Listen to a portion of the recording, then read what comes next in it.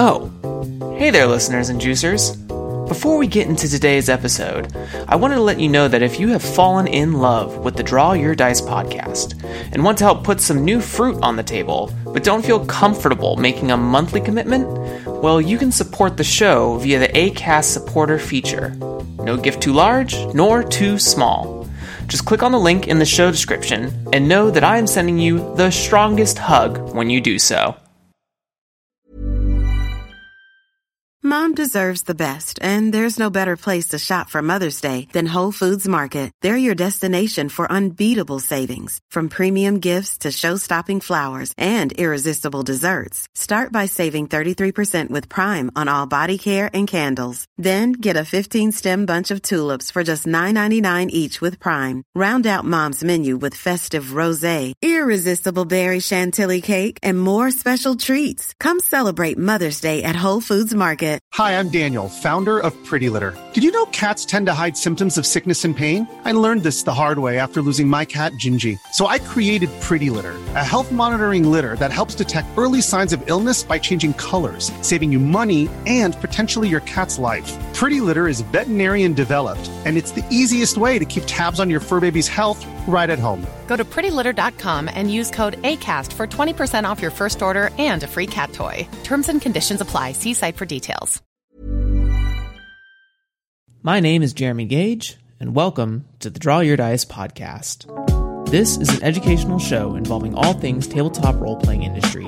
Listen alongside me as we hear from creators, entrepreneurs, and supporters about their personal best practices, principles, and philosophies. I encourage anyone from the budding game designer to a seasoned publisher and everyone in between to sit down with us and enjoy today's episode. Thank you for coming to the Draw Your Dice podcast. This is Jeremy Gage, as you're in the intro, but as always, the show is never about me. It is who I have brought to you today, and I have brought another fellow podcaster, a game designer, a just found out producer of documentaries. I would love to welcome to the show, Iko. Good morning. Thank you for having me. It's an absolute pleasure to have you on here, Iko. As always, at the top of this show, would you just give a brief introduction of who you are, what you do, any links and things? I would love people to get to know who you are and also give you money as soon as possible. Yeah, sure. So I'm Iko. I run the Lost Bay podcast, which is a podcast on and with indie RPG creators and designers and artists. It's an interview podcast about the creative processes of RPG makers, basically. And I also make RPG zines. And you can find all my stuff at thelostbaystudio.com, which is like kind of the umbrella website where I put everything I'm doing. And that's about it. Perfect. Additionally, as an icebreaker for all the fans, would you just give sort of a lineage of your RPG exposure? Maybe it was like, what was the first RPG you played? And then what was the first sort of idea that got you into game design as well? Yeah, sure. So I started playing quite young, like when I was 14 or 15, basically D&D. I played like for 10 years probably with the same group of friends.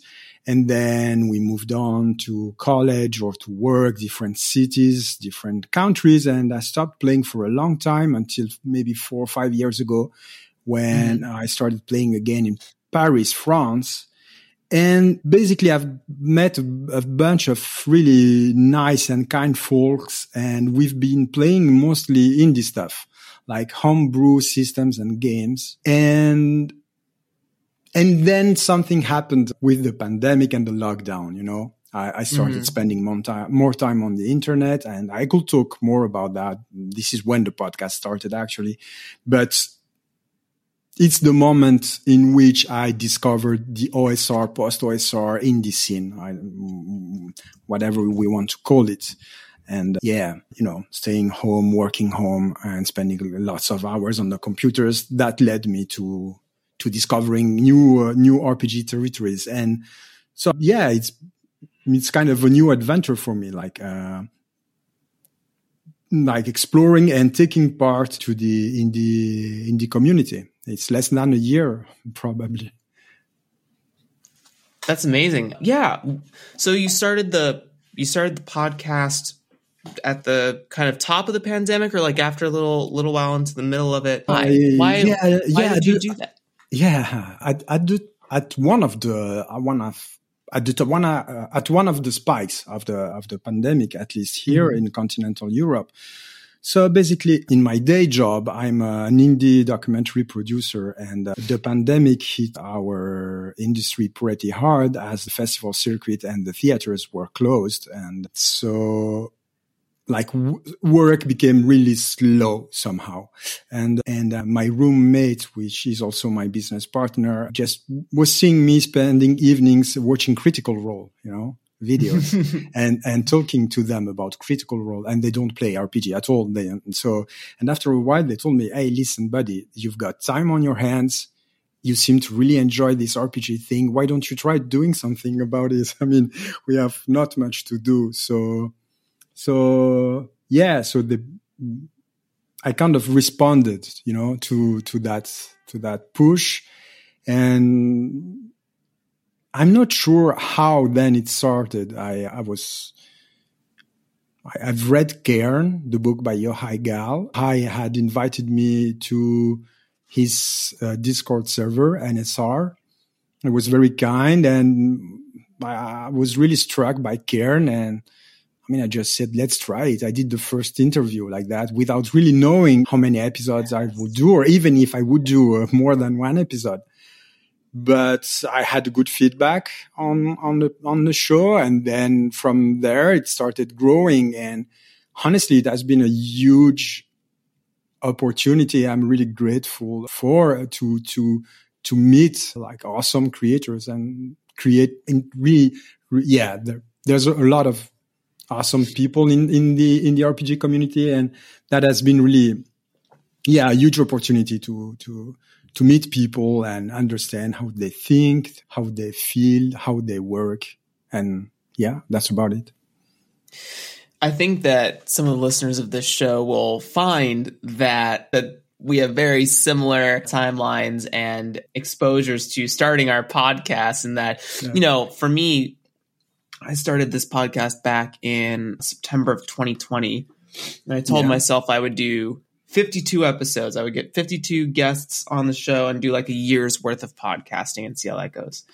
And I wanted to learn from a bunch of people. I wanted to learn more about game design, game theory, the business of it. And just like you said, I've met, you included, a ton of amazing individuals who are creative and caring and want what's right for the RPG industry as a collective, which has all been really amazing. It's really awesome to hear that there are obviously other communities out there that are doing very similar things. So I'm happy that you also started podcasting and showing the world that there are cool people out there. Yeah. You're doing a great service. Thank you.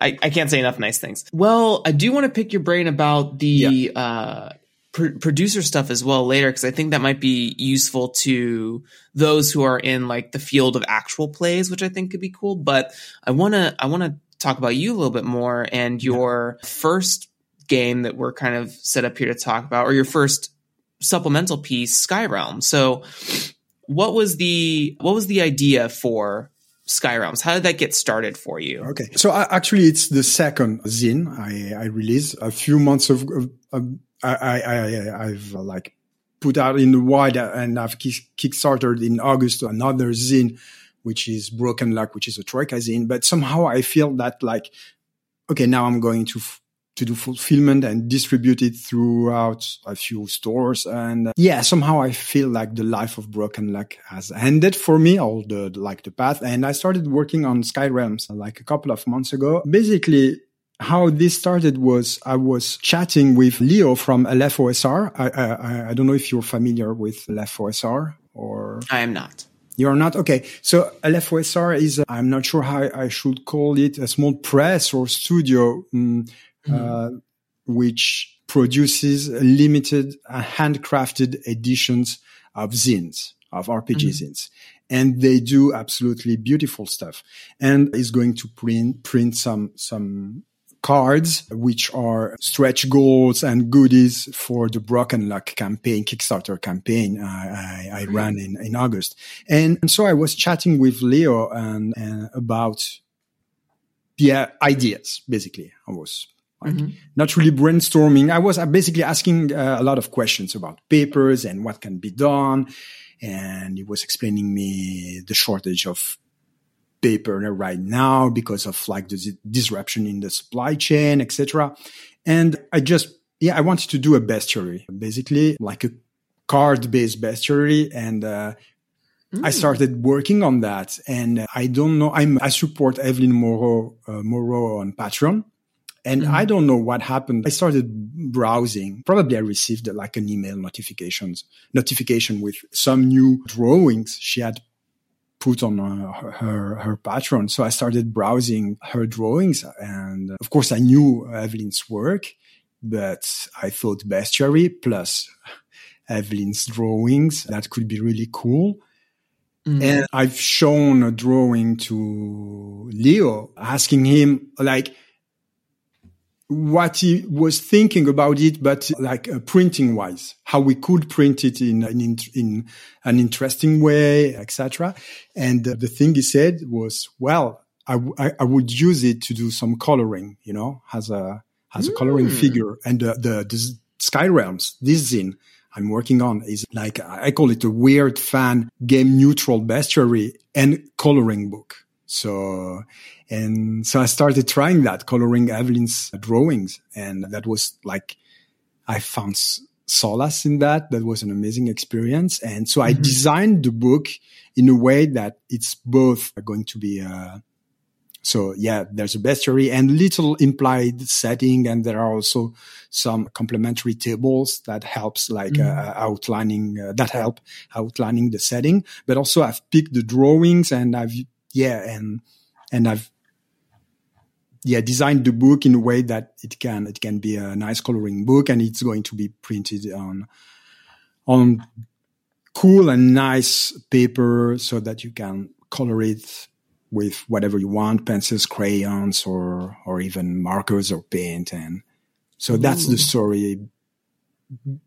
That's the spark that launched Sky Realms, basically. And you have such cool, like, intricately textured drawings here as well, like in terms of all the creatures. I love that you can sort of insert the islands into really whatever other setting you're using, right? Yeah. I think one of the things I've been exploring a lot lately as I think about different things I want to create, I'm really into this idea of, I was listening to the RPG Panelcast podcast and they had an episode about micro settings and talking about how a lot of the old trad games with their big sweeping continents of content don't really have that much in terms of content, and those people feel like when they are operating games on those settings, it feels like it's borrowed land in a way. Like if I make up a big shrine temple of some sort in this desert, I kind of have to like build the temple around the desert. So they were talking about like how Duskfall and Blades in the Dark is an example of a micro setting. It's a single city that you can kind of like plant anywhere in another. And I also love that you created something that's system agnostic. You just really need a D6, which most people should have based on other board games, that they could use any of these prompting tables to insert these beasts or places or even like the implied setting bits into their game, which is really, really cool. I'm just very fascinated by a project like this, and I think it's smart. And the fact that it's a sort of a, what was the term? Someone called it like destructive games or something like that, but like where you mark up or tear up your RPG supplement, right? So I love that you could like customize your book and have maybe like the same creature but different cultures. If you had two people like come into contact with Sky Realms, it's very cool.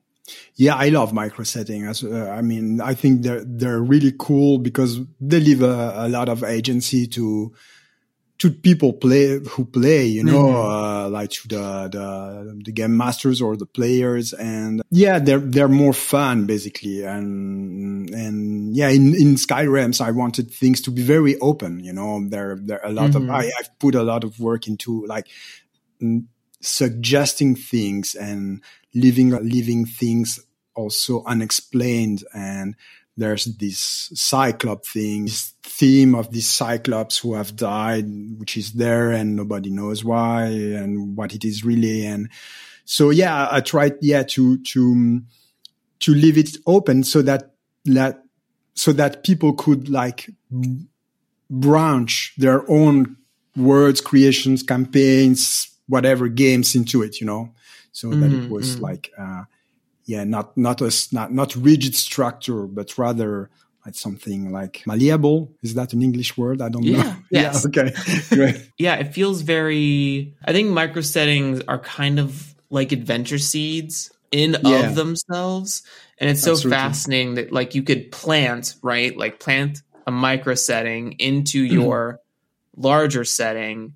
And from there, as it grows, as any players become like more and more invested in that particular micro setting, that it gets roots, it gets branches, it starts to take on a completely different form as the game progresses, if that's something that the players are interested in. So I think it's really I think just the concept of micro settings and system agnostic or setting agnostic pieces of content are, I think, more powerful than they get credit for, which is really interesting to me.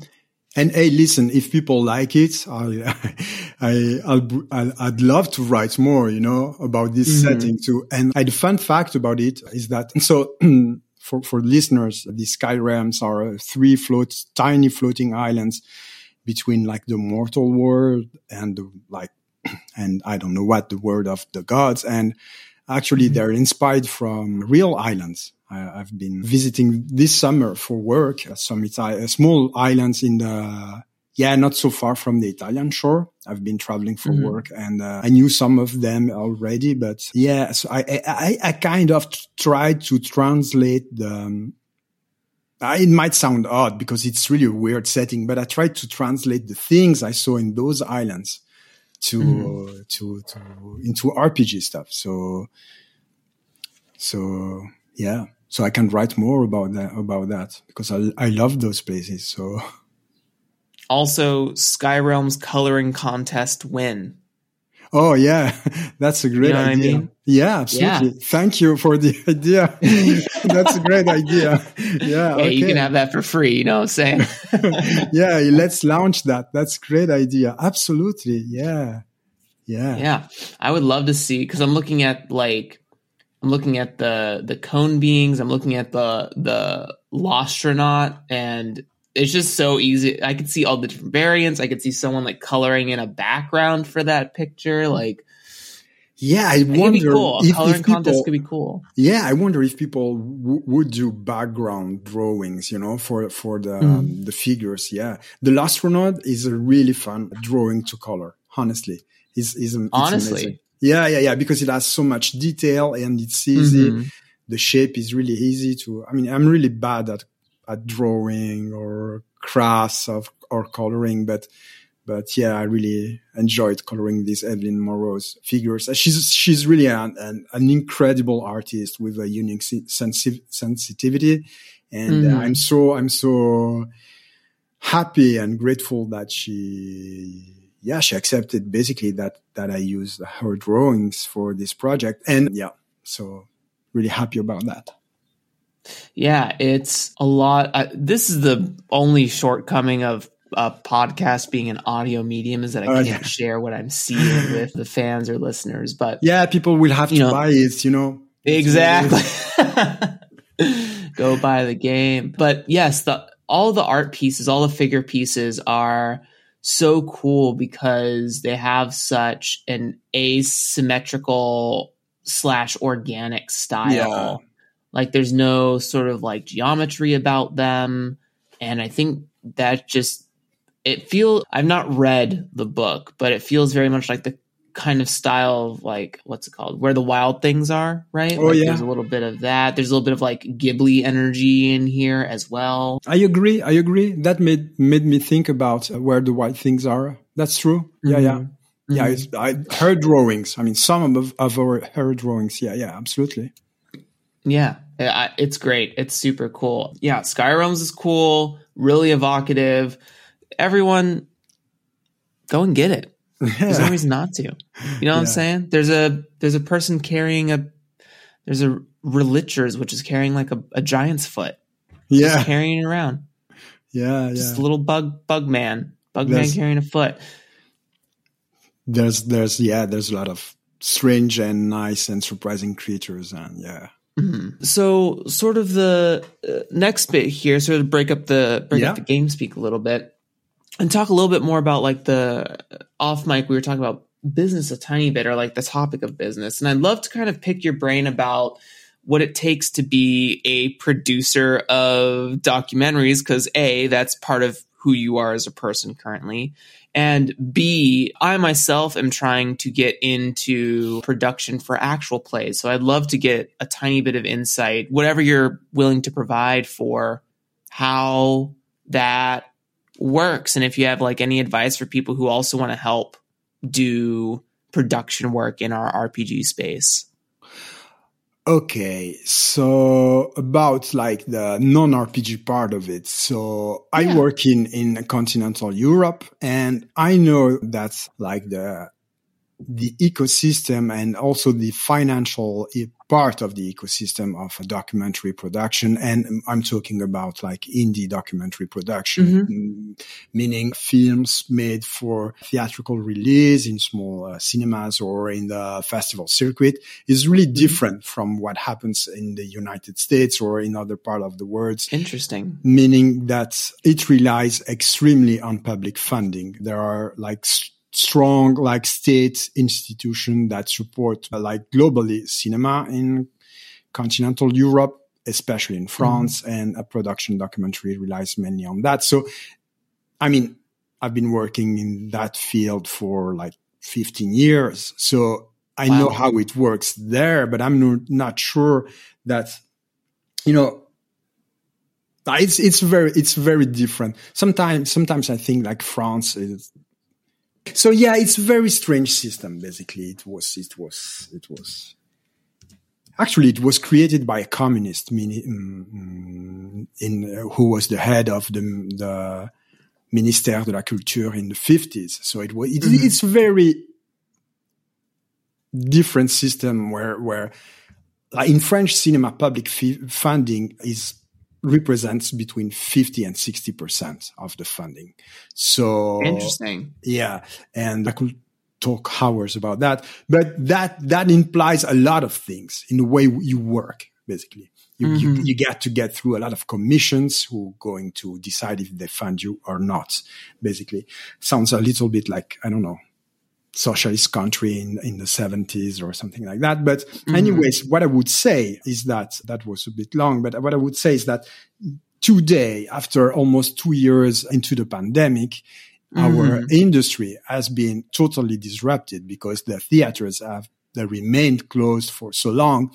And even now, in almost all the countries, the cinema theaters have reopened at some capacity, but the market is totally, disrupted, unbalanced. It's transforming extremely quickly and nobody knows what's going to happen. So I'll say that my advice would be embrace change, because things are going to change so quickly, and try to educate yourself to how the market and like the landscape is evolving, and embrace change, because I think that what we've experienced in this industry is that some transformations that were somehow expected to happen in like 10 or 15 years happened in 6 months, basically. Wow. Yeah. So, and some structural transformations of the market. And so, yeah, I just had a huge and great like business / planning meeting with my business partner today.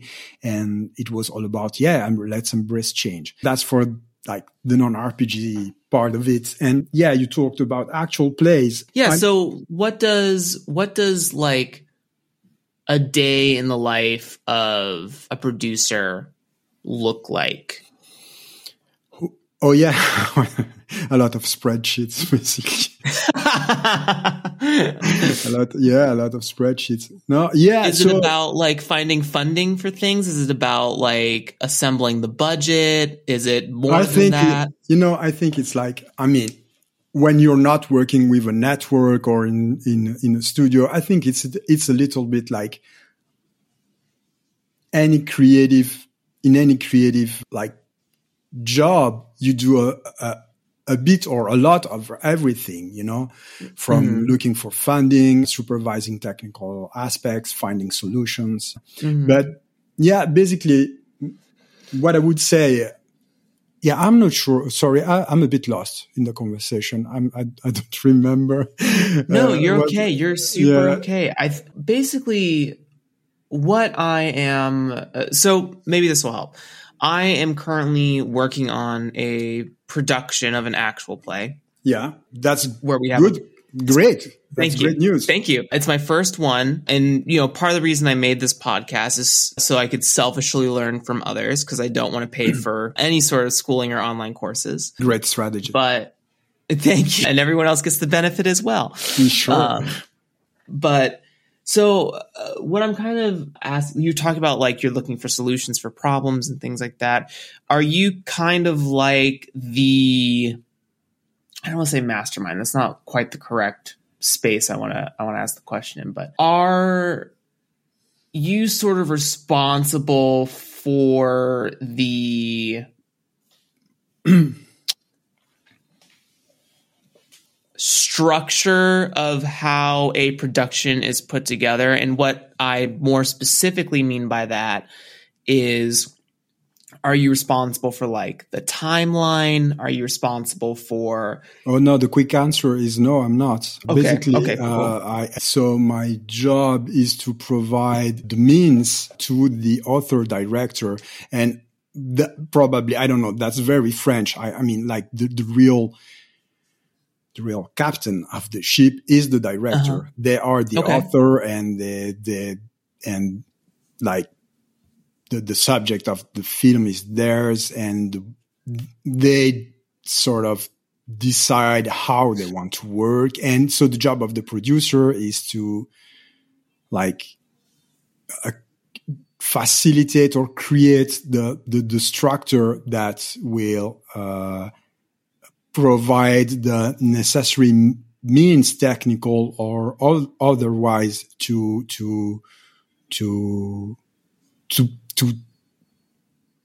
make the job of the director possible and easier. So it's kind of dialogue, and of course the producer is in charge and responsible of the financial aspect. So you might say that some things can be done, and then you have to find technical solutions in dialogue with the director to bring them what they need to build the film and the story. So that's so cool. Yeah, it is. So you're kind of helping to maybe bring the director's vision to a tangible reality within the means of what, specifically in the continental Europe, what is provided to you based on sort of crowdfunding methods. Is this almost correct? Based on crowdfunding, you said? Or yeah, you said a lot of there's like government funding for the arts in continental Europe. Yeah. So but it's not crowdfunding. It's not crowdfunding. Government funding. It's really like you have to write like screenplays, 60 pages screenplays. You assist the director in that, and then there's like 20 pages budgets that go together with the Wow. screenplays, very detailed. And yeah, the applications are extremely complex and detailed. And I mean, and I don't do that alone. I know I have like people who help me and who are cool. like maybe specialized in some aspects, for example, like the financial part of it, and then you go look for the funding like that. So, but again, I think like, this is how I've been working for years, but I think like it's almost over now because when there's been the pandemic and there's been like the platforms like Netflix, Amazon Prime, Apple TV, etc., taking a huge chunk of the market during the pandemic. So yeah, the market is shifting really. So yeah. So speaking, I've got a question for you. Are you going to run the actual plays as well, or are you going to produce actual plays with other, GMs or players? So what's your plan? So what I essentially want to be is like a producer / showrunner in a way. So I want to. So for this next project, the process that I've currently concocted is that I will work with the GM, who I guess in this case, just to use some applied knowledge now, is technically the director of the show. Yeah. It's a great analogy. Thank you. And basically, we're going to sit down after our meeting today, after we do a cast meet and greet of like, hey, what are you looking to do with the episode? Like, what sort of narrative bullet points are you going to hit, et cetera, et cetera. And then what I was going to do after that is sort of think about, okay, so like, what can we do with different graphics, right? What sort of like different graphics could we use for, because this is pre-produced, this isn't going to be a live stream. So what kind of like graphics can we use for the recording? I was also going to like listen in on the sessions and make timestamp notes for the GM's vision / my vision to share with the video production team, to be like, it'd be cool if like we could have a zoom in on these two characters because they're engaged in a long dialogue here. Just kind of like notes like that. If there's like audio stuff we can do, like, this character is a dragon, so it'd be cool if we can get like some sort of echo effect on their voice or something while they're speaking that dialogue or when that character comes up. Cool. So I was going to engage in like things like that to sort of manage, bring communication to all the teams and to the cast, and manage the scheduling and execution of the production. And then all the post-production is out of my hands. Oh yeah, that's cool. That's a cool project. Thank you. Thank you very much. So yeah, when you mentioned right before we started that you were a producer of documentaries, I really wanted to see how things worked on your end and what sort of, and it's interesting because I didn't really consider that the producer is the one that sort of handles all the financial bits with all the spreadsheets. But I think that's important because we don't really have like a person coordinating financials quite yet in our we do have a confirmed budget, but we just don't know the execution of like how we're trading that money around. So it's cool to have I guess I will also take on that responsibility. Oh yeah. Anyways, it's cool to have somebody who's in charge of that aspect and who can tell who can ring some alarms sometimes when spending is not well balanced or whatever. So I am definitely that person, even when I'm not a producer. Anyways, like producing creative documentaries is a very long process. Each film takes between 4 and 6 years to be produced. And, Whoa! Yeah. Whoa! Yeah. And what I really love about this, RPG thing is, and the podcast and the zines, it's that it's a much different pace, and of course, so that's really something that gives me a lot of pleasure. And that's amazing. Well, thank you for sharing all of that. Thank you for being so vulnerable on the show. I really appreciate it. Let's talk about this big Lost Bay project that you sort of hinted at off mic. What is it? What's going on? Okay. So I'm working on this game, The Lost Bay. And basically I named I named the podcast after the game because I had no idea, Wow. no better idea, for the show. So I said, okay, I'm going to call it the Lost Bay Podcast. So whatever. So basically I've been running for, I don't know, a couple of years, a lot of games in the Lost Bay setting, which is a homemade setting set in the early 90s during the summer in fictional South, which is very much inspired from the places where I grew up. And to be precise, this is the island of Corsica, which is a Mediterranean island, a French Mediterranean island. But I know that playing it, some people read it or felt that it was somewhere else, like maybe somewhere that had a meaning for them. Somebody told me, oh, it feels like Southern California or whatever.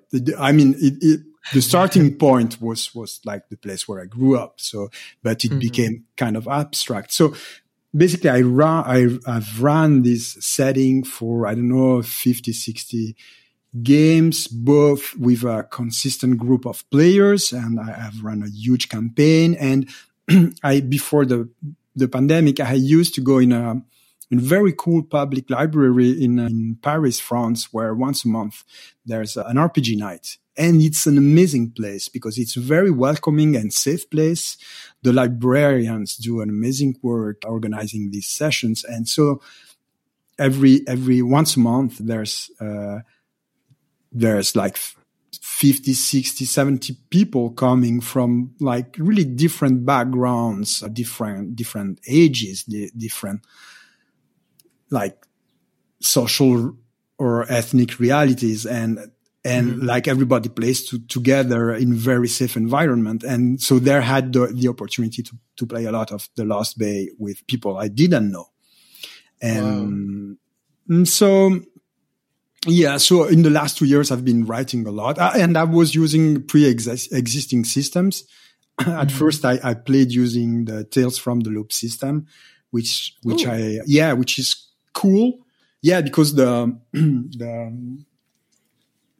characters like you can play are, I mean, originally they were teenagers. So in the new version of the game, they're going to be like teenagers or young adults. But the Tales from the Loop is an RPG system where all the characters are kids. They're teenagers, So, and I've tweaked it a little bit, and I've used it. And once I started reading, listening, and watching stuff about the OSR and playing more in the OSR or post-OSR-ish style, I bit by bit transformed the Lost Bay.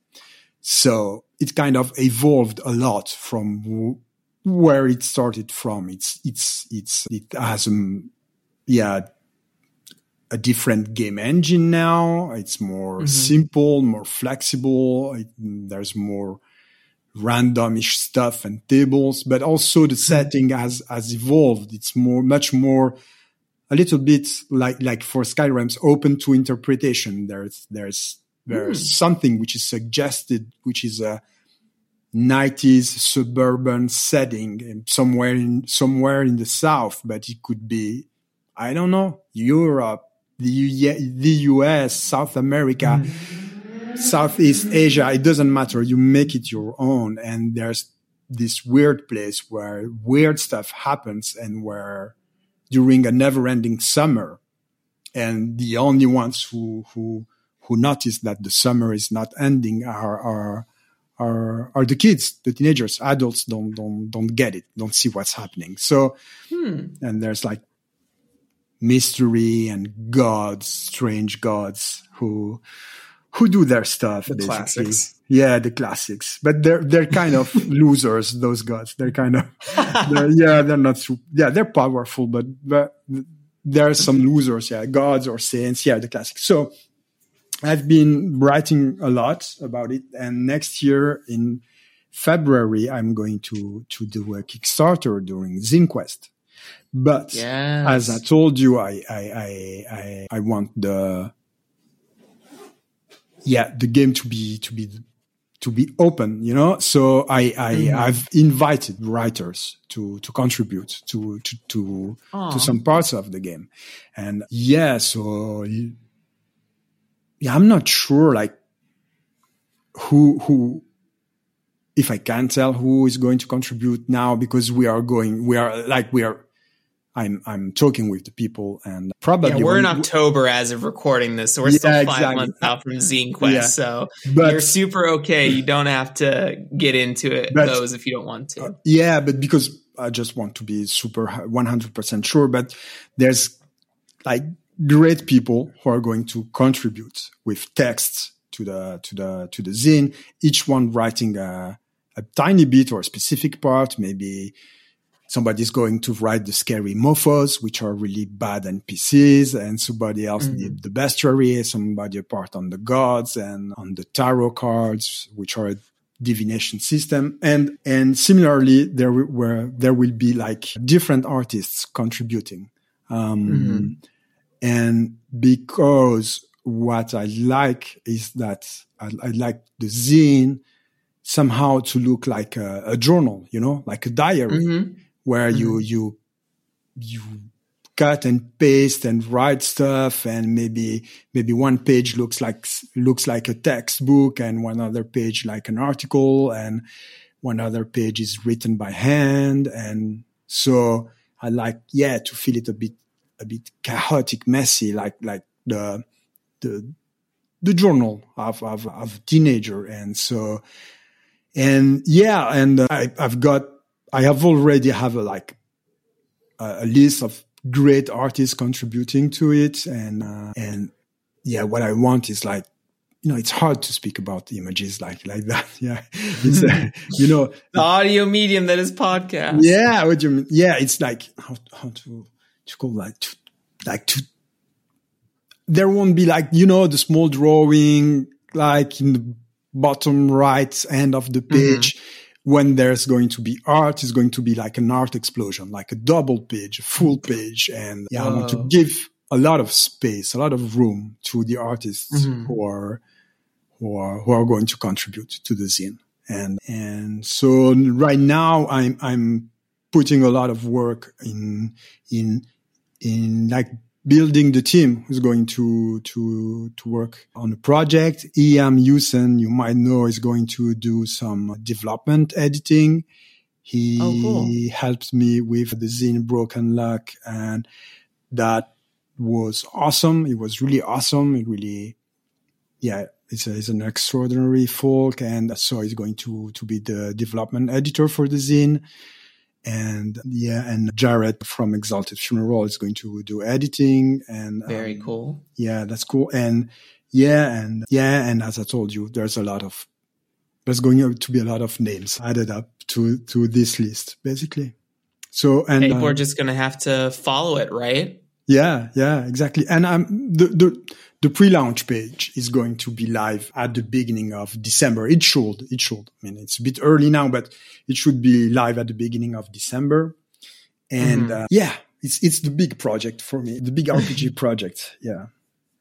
I love it. I love collaboration projects like that too, where there's so much going on in the book that you can really start to like build a collective set of authors to be a part of it. And I think as I work on my own giant game, I think it's just really, really cool to bring other hands into the mix and create something that is so much more powerful than what you could have created by yourself. Right. And you know, that's been I wasn't expecting that, because I mean, it started as a very personal project. I even wrote some like fiction in French, like in that setting, etc. But I thought, okay, just let it go. Some parts of it, you know, give them to other people and see what they do, you know, how they reinterpret or what they bring with their own story, their own sensitivity.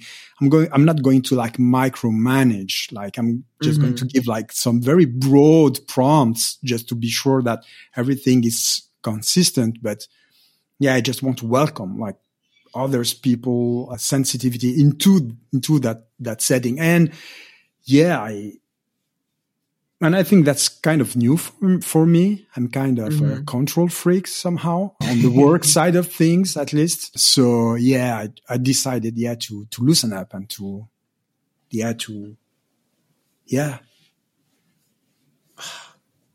It's going to be beautiful. It's going to be such a great project. I hope it's going to be beautiful. I'm a 90s baby, so it's very fascinating to me. Yeah, I was born 1990. And wow.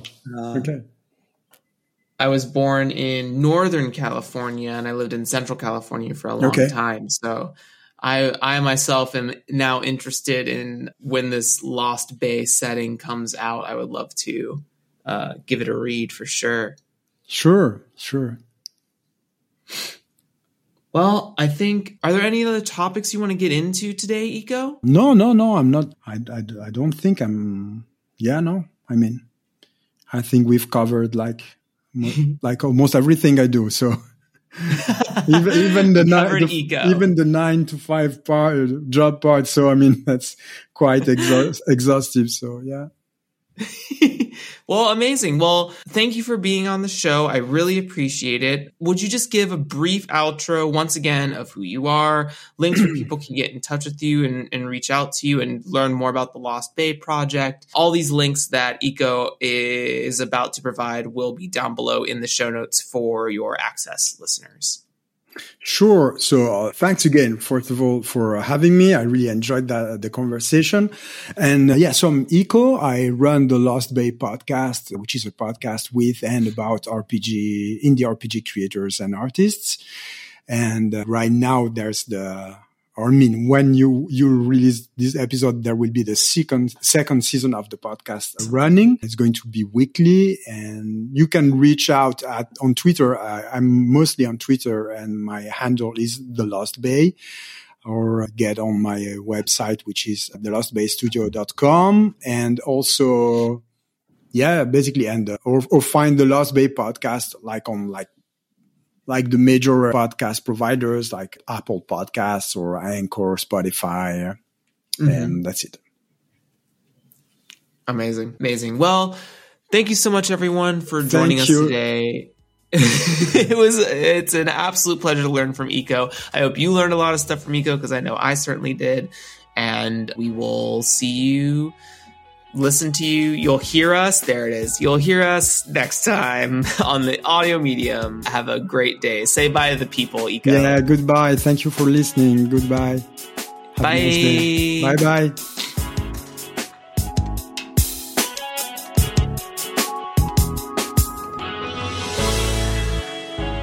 Hey there, listeners. Thank you very much for taking the time to sit down and hang out with Iko and I. We really appreciate it. You can find links and resources down below in the show notes for getting in touch with Iko and other content with similar topics. Support Jeremy and the DYD podcast by reviewing the show or joining the community Discord server. Thanks again for listening, and remember that design is a marathon, so enjoy the journey and have a great day.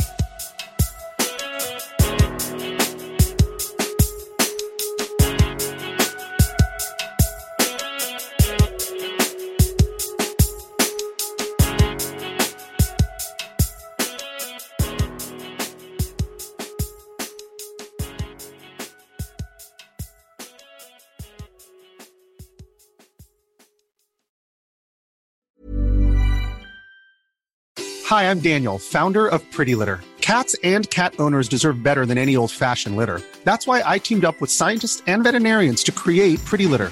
Its innovative crystal formula has superior odor control and weighs up to 80% less than clay litter. Pretty Litter even monitors health by changing colors to help detect early signs of potential illness. It's the world's smartest kitty litter. Go to prettylitter.com and use code ACAST for 20% off your first order and a free cat toy. Terms and conditions apply. See site for details.